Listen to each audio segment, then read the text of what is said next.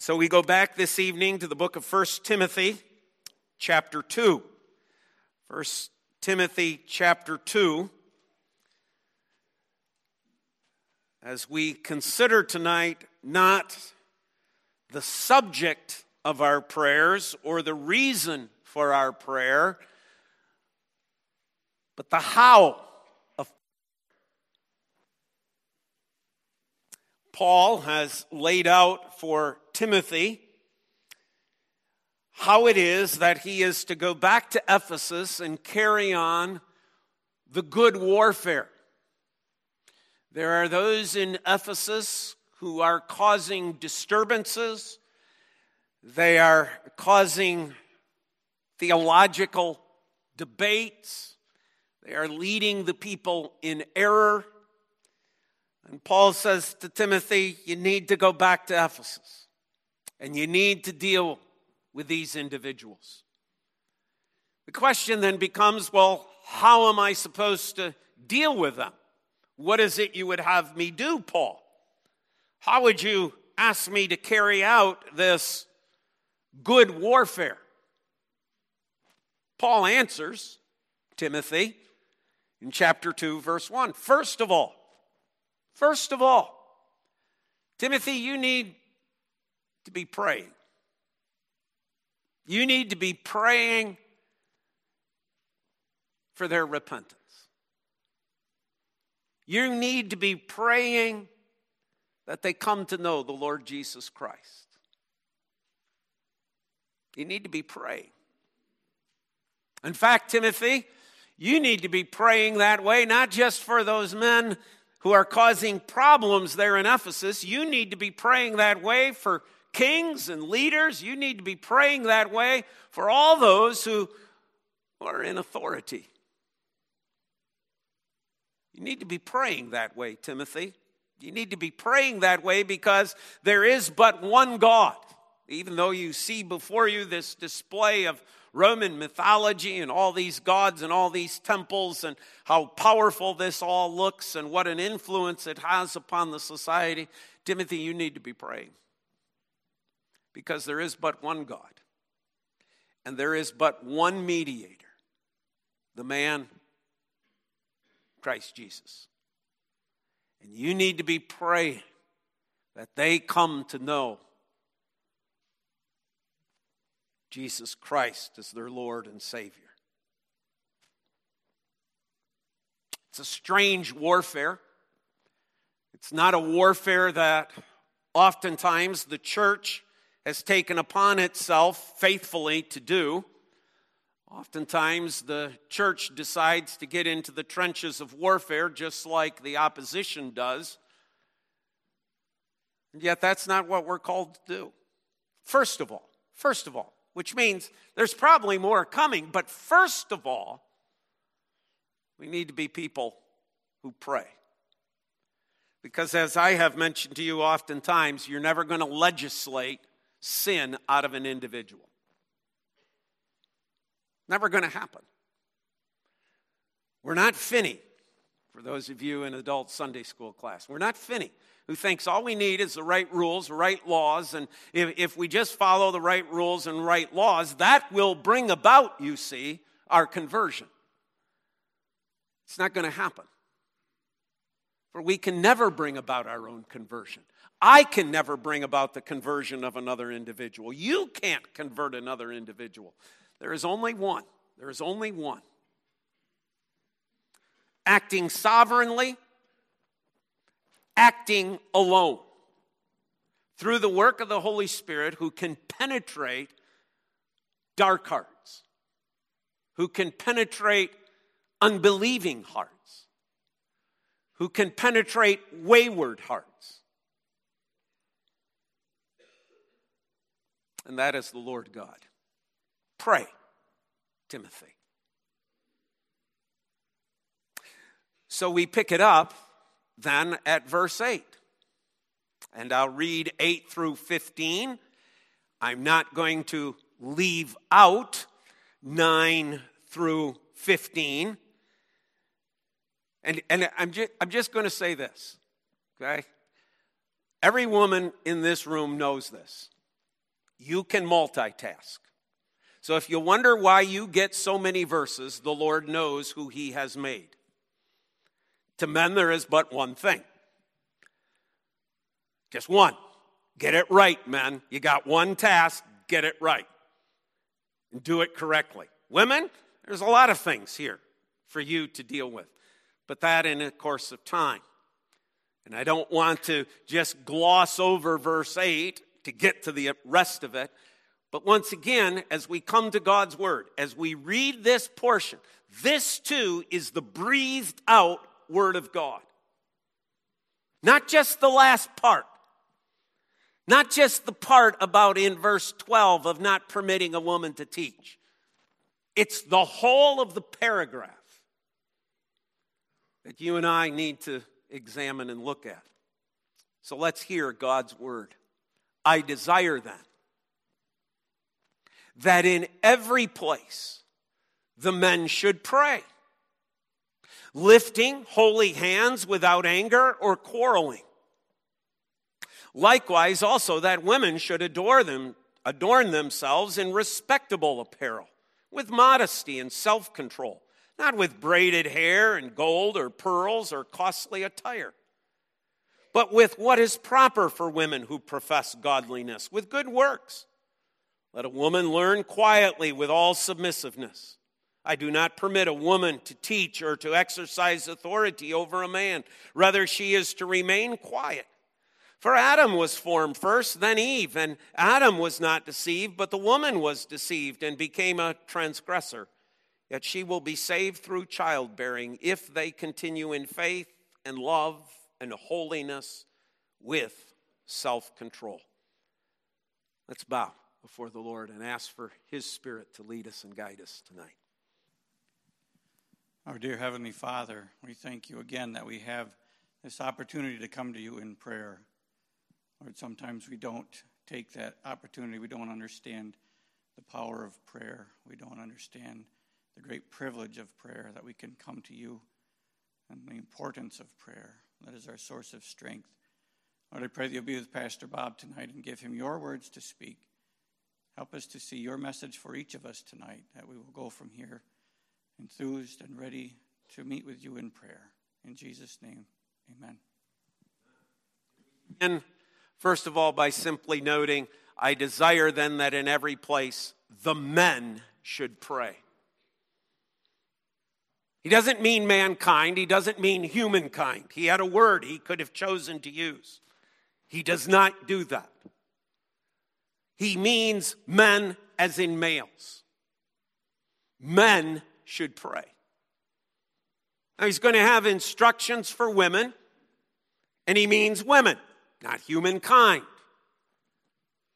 He is giving separate instructions to men, males, and to women, females. Why? Because the Bible makes distinctions.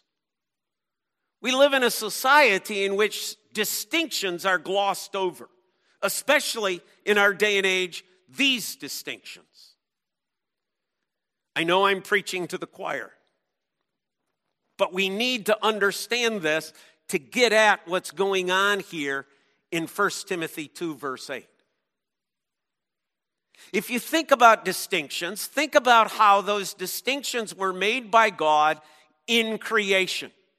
In Genesis 1, seed according to its kind, creeping things or swarming things according to their kinds, fish and birds according to their kinds, animals according to their kinds. God is not saying everything's lumped in and everything is exactly the same. No, in fact, God is making categories. Saying there's a category here and they're going to reproduce according to their kind. Here's another category here, and they're going to reproduce according to their kinds, and their kinds, and their kinds, and their kinds. But it especially comes true in terms of humanity.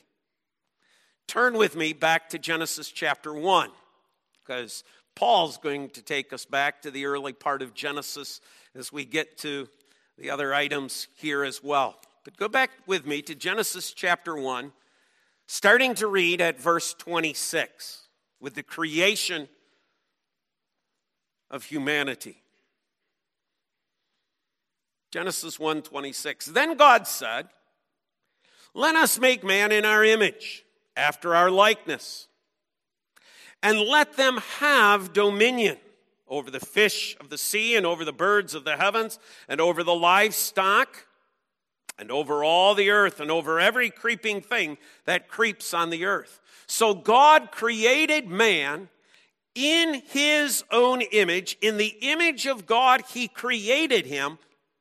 Male and female, he created them.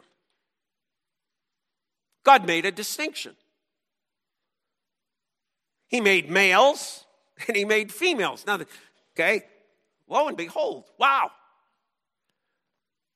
But the day and age in which we live, Genesis 1:27 is swept away. Genesis 1:27 has become, oh, no. People have no gender. People get to choose their gender. People can assume a gender. People can invent a gender. God says, no.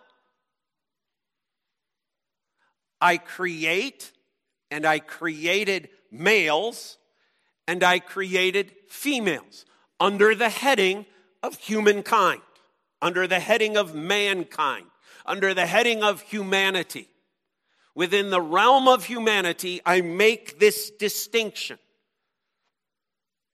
And because God is the creator who has made men and women, males and females separately, uniquely, God comes and says, I give to men and to women different responsibilities. Oh, not everything is a different responsibility. The cultural mandate isn't. Okay? Look at verse 28. And God blessed them. Who's the them? Who's the them? God blessed them. And God said to them. Who's the them? Did God say to a male human, Adam, and to, well, who's the other them? Oh, maybe it's a male ape. Maybe it's a male fish. You go, no, Pastor Bob, it's rather obvious. The them is male and female. God said to them. Well, what responsibility does God give to the male? What responsibility does God give to the female? Read. Be fruitful and multiply and fill the earth and subdue it, and have dominion over the fish of the sea and over the birds of the heavens and over every living thing that moves on the earth. That which we refer to as the cultural mandate was given to them, males and females. So sometimes God says, this responsibility I give to you, males and females. Same responsibility.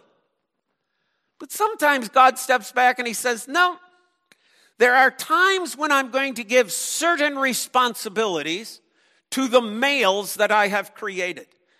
And sometimes I'm going to give certain responsibilities to the females that I have created.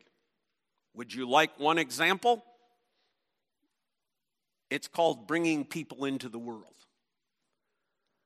He didn't give men the same responsibility that he gave to women. There he gives to the woman one part of that responsibility, and he gives to the man another part of that responsibility. Now, God doesn't say, hey, because you have different responsibilities,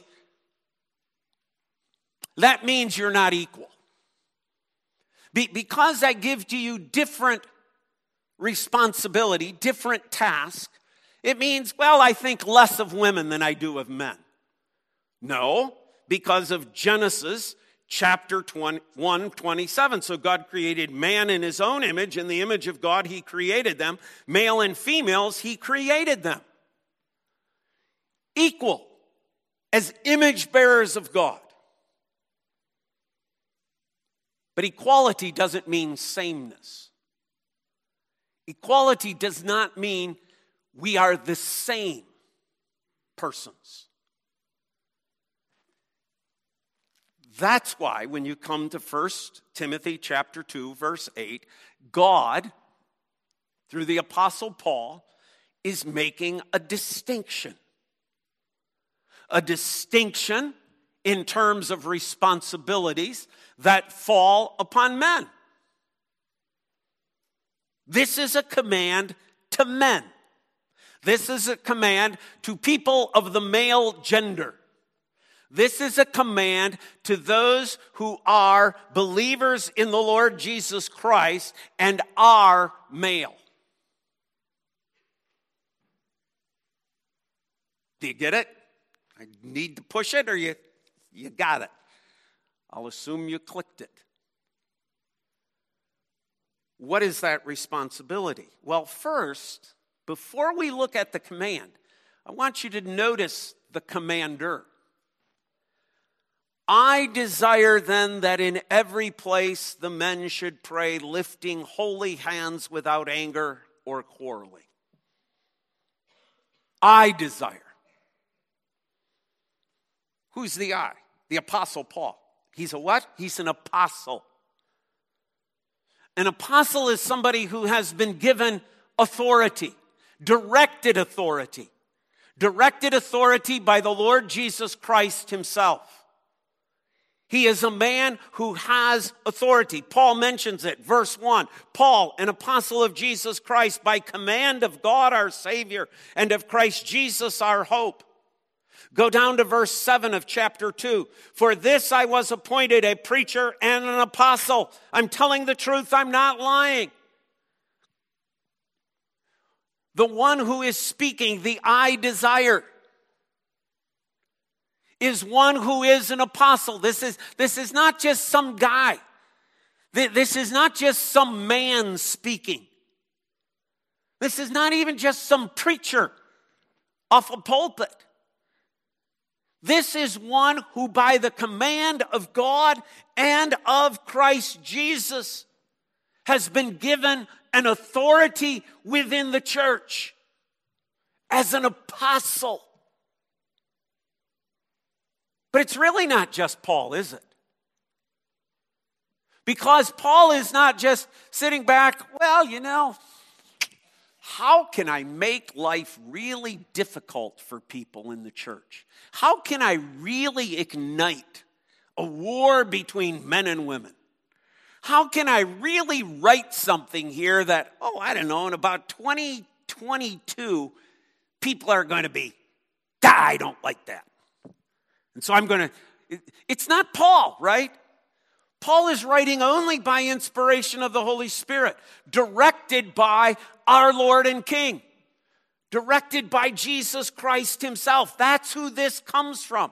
And you say, well, he just says, I desire. That's kind of weak, isn't it? No, the Greek word here for desire means an authoritative command. He is speaking as an apostle. He is speaking in the voice of Christ. He is speaking under the inspiration of the Holy Spirit. I command with authority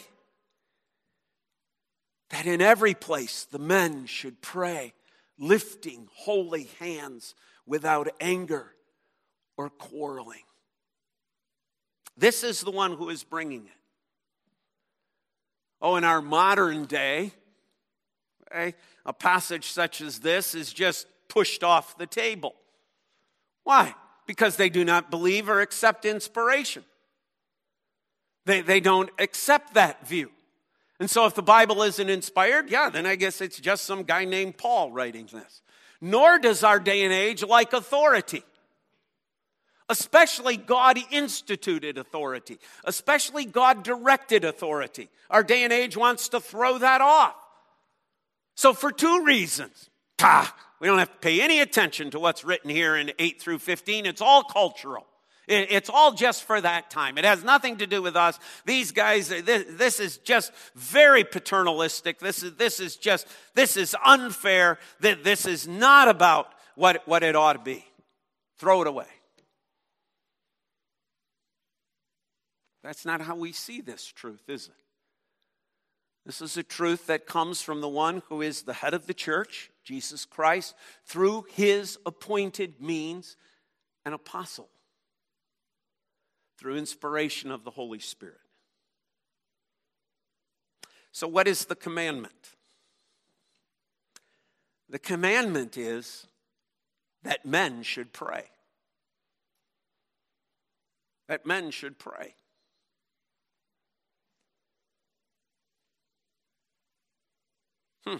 Men should pray.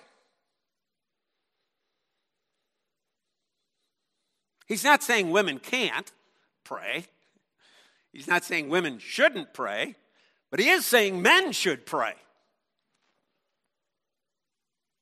The should is a must.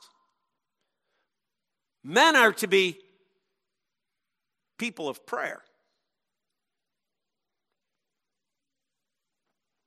Paul is addressing within this paragraph of 8 through 15, he is addressing the subject of public worship.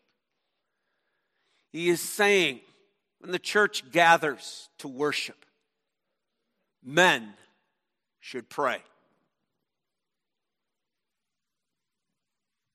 When the congregation gathers under the authority of the elders of the church who call them into worship, men should pray.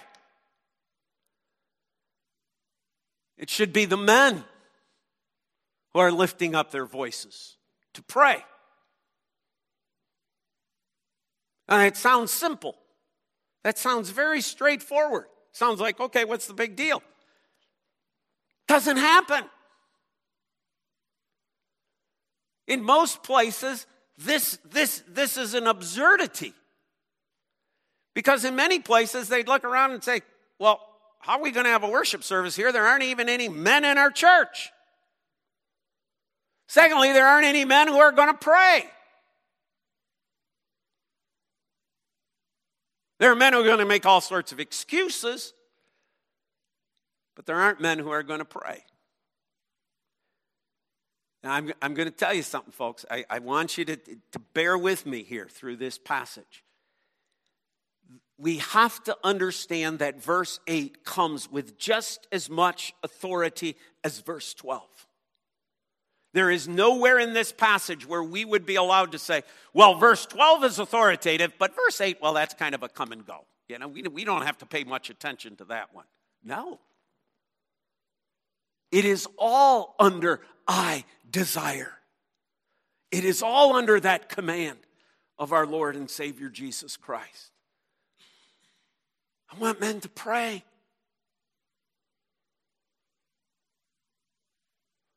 I want men to be prayer warriors. It's like you don't send a woman to a battlefield. Old Testament rule. Who do you send to the good warfare? Who do you send to be the prayer person? Men.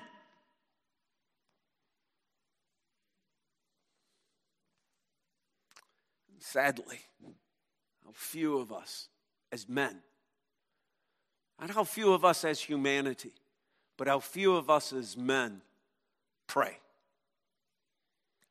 See, we'd rather get into it. We'd rather start the frenzy. We'd rather take the gloves off and start punching.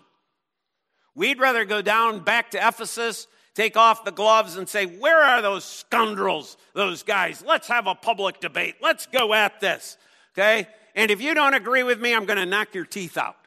That's the way men would like to do it. But Paul says, through the Lord Jesus Christ, no, that isn't the way you do it. You do it by being a prayer warrior. You do it by praying. Well, I don't know, that's not going to work. Really? Like, you're going to take a command of God, who is the all-wise, all-knowing God, and say his plan won't work.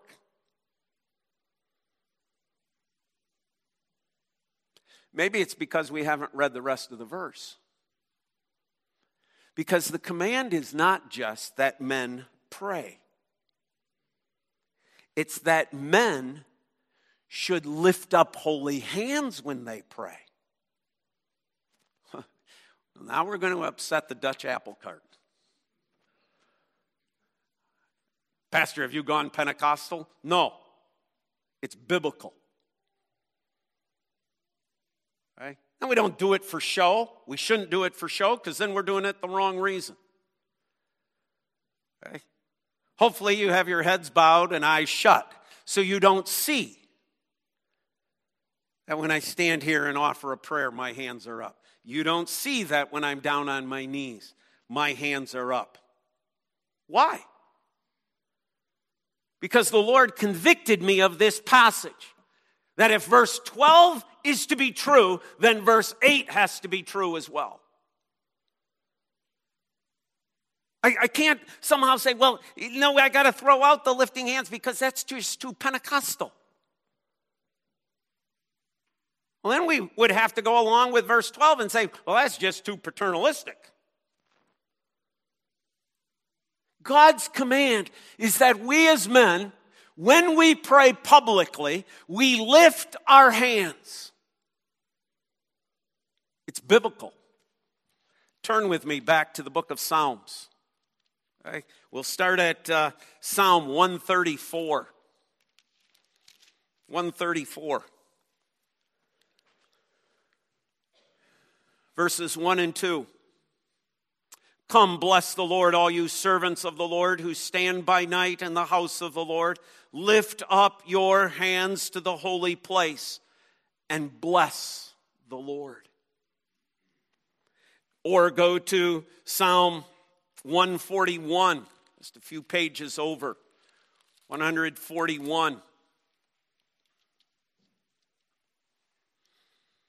O Lord, I call upon you. Hasten to me. Give ear to my voice when I call to you. Let my prayer be counted as incense before you, and the lifting up of my hands as the evening sacrifice. That's what the psalmist is doing. He's saying, Lord, take this simple thing of me lifting my hands. May it be like the incense that's burning in the tabernacle upon the altar of incense. May it be like that of the priest who's bringing that animal to the altar, the brazen altar. Lord, may this be to you an act of worship.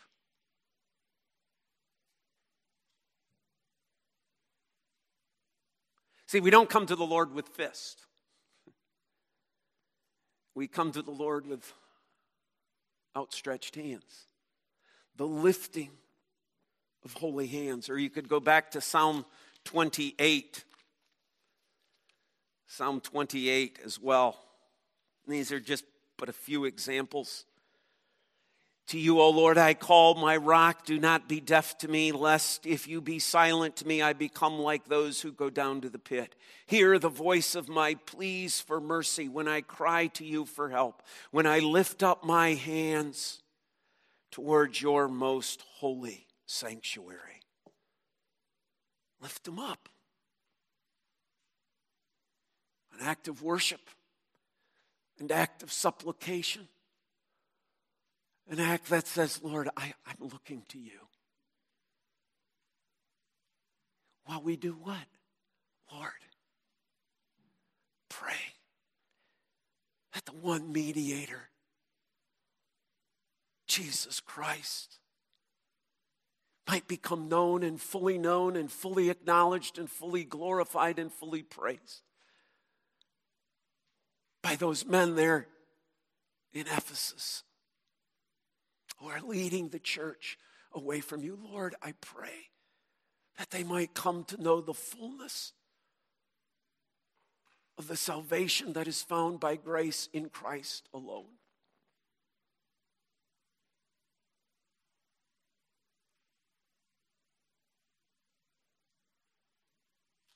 Men, pray. And pray with lifted hands. Pray as well, Paul says, with holy hands. What are holy hands? Well, in the Old Testament, the practice of the priest was before they went in to do the altar of incense, they washed their hands in the wash basin. That washing of their hands was a picture of a cleansing. It was a picture of the washing, not of hands externally, but of the soul. Lest you think I'm just making this up, go with me to the book of James quickly. Book of James, James chapter 4.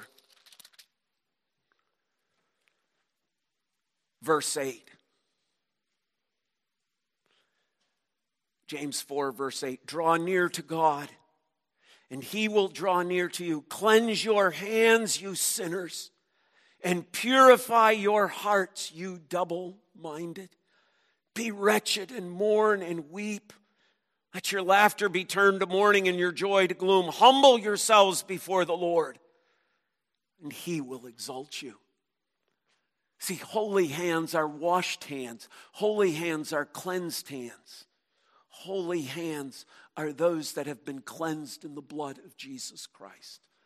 It's to do that which Paul did back in the first chapter. Jesus Christ came into the world to save sinners, of who that guy is the worst.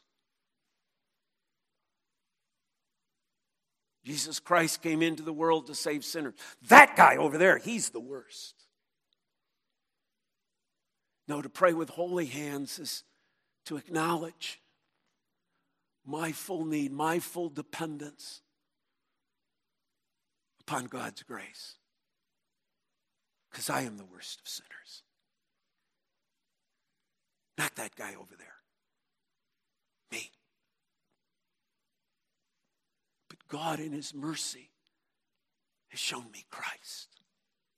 Lord, show him Christ. Pray. I command men everywhere. As you gather in worship, as you have the opportunity to pray and worship, lift up holy hands everywhere. Why does Paul say everywhere? Do you notice these all-inclusive terms of Paul? All. Now it's every. See, the old Jewish belief was that the only place of true prayer was the temple. And that if you weren't in the temple or at the temple grounds, you really weren't praying. Second and like unto it was this. If you couldn't be there, at least pray in the direction of Jerusalem. So you note Daniel in Daniel chapter 6, I think it is, when he gets in trouble for praying. He's gone into his room. He's opened the windows towards Jerusalem. Paul says, no. You can pray anywhere. Why? Because God is over all mankind, and he has given to man the one mediator by which we might come to God. The temple is not the mediator. Jerusalem is not the mediator. Christ is the mediator. And so wherever the church gathers, wherever the people of God congregate, wherever that is, man, lift up holy hands and pray. Pray for the conversion of the souls of those who are standing opposed to Christ. The false teachers of this day. Pray for them. And then Paul adds the clincher, doesn't he? I desire then that in every place men should pray, lifting holy hands without anger or quarreling.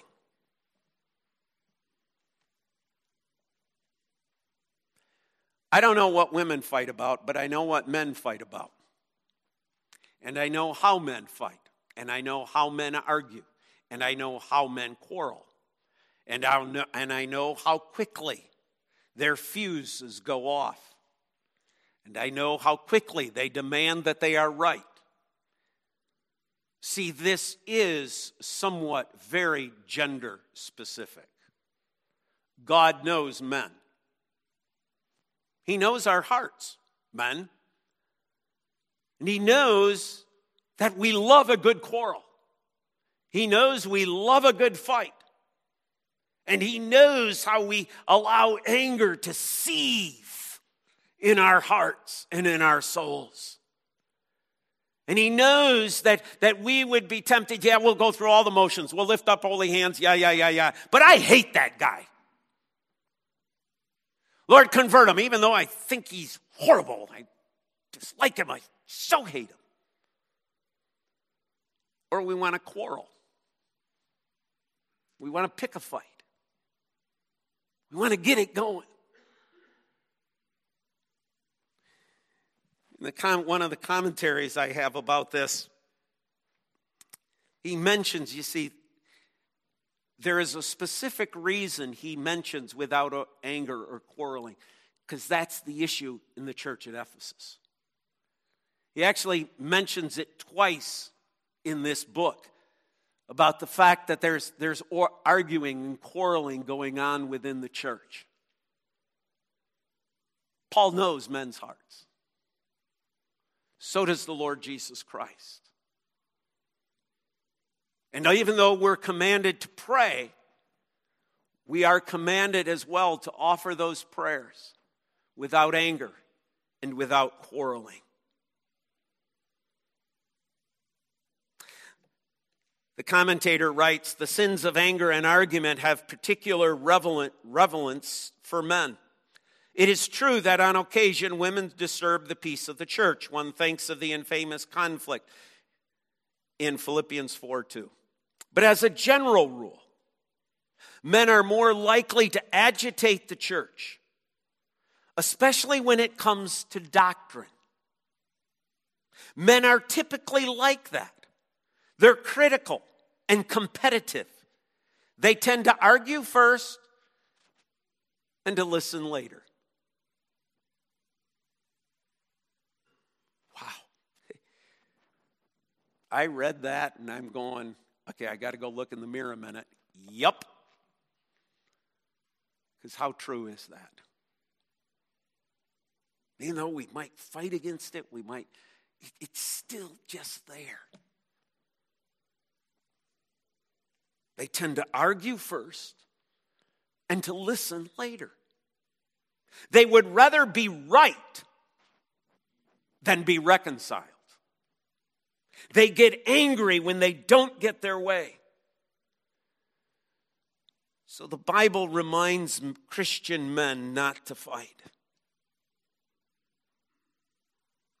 Do you know why arguments within the church are so problematic? Because they stop this.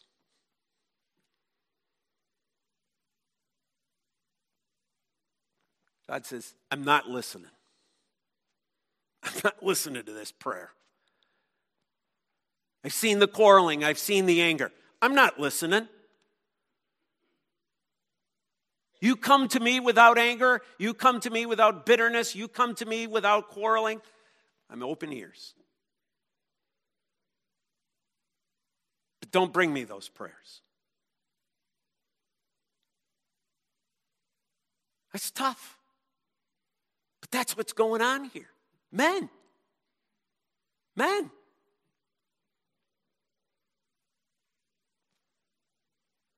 I desire then that in every place the men should pray, lifting holy hands without anger or quarreling.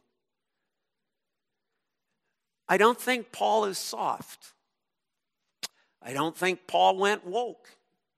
I don't think Paul's a liberal. I think Paul knows how to fight.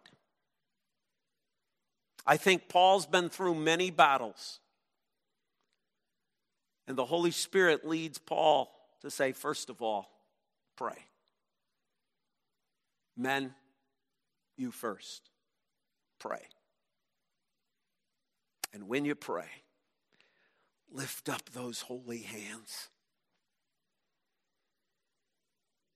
Everywhere. And what a glorious truth, my friends, that today, upon this day, in every time zone, on every continent, men have lifted up holy hands in prayer. What an amazing thing to think of.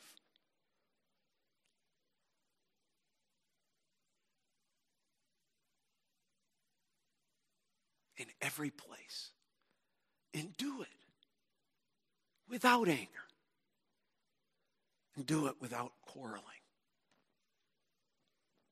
Now, likewise, that's for a couple of weeks down the road. Let's pray.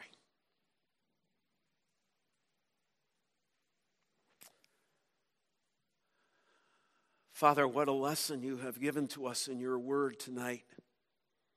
A lesson for us as men. Oh, not that there isn't something to be gained for women when they pray. It's there. It certainly is. Certainly you're not saying, women, it's okay for you to pray with anger, bitterness, and quarreling. No. But you know our hearts, Lord. You know the hearts of men. You know what we're like. And so your word comes as that double-edged sword. It pierces. It hits us. And so we hear your word tonight, Father, and we pray that we might not only hear it, but that we might receive it through the work of your Holy Spirit in our hearts. Work in us, Father, a work that no man can do, but you can. Make us as men, the men of Little Farms. Men who pray. Men who pray with holy hands. Men who pray with uplifted hands. Men who pray without arguing and quarreling. Men who pray as warriors on the battlefield. For that is who you have called us and appointed us to be. May we do so, Father, in church. May we do so in our home. May we do so in society and in our communities. That we would be men of prayer. Not for our glory, not for men's praise, but that we might be faithful to that which you have called us to be as men, made in the image of God. Your image. In Christ's glorious name we pray, and God's people say, amen. 518.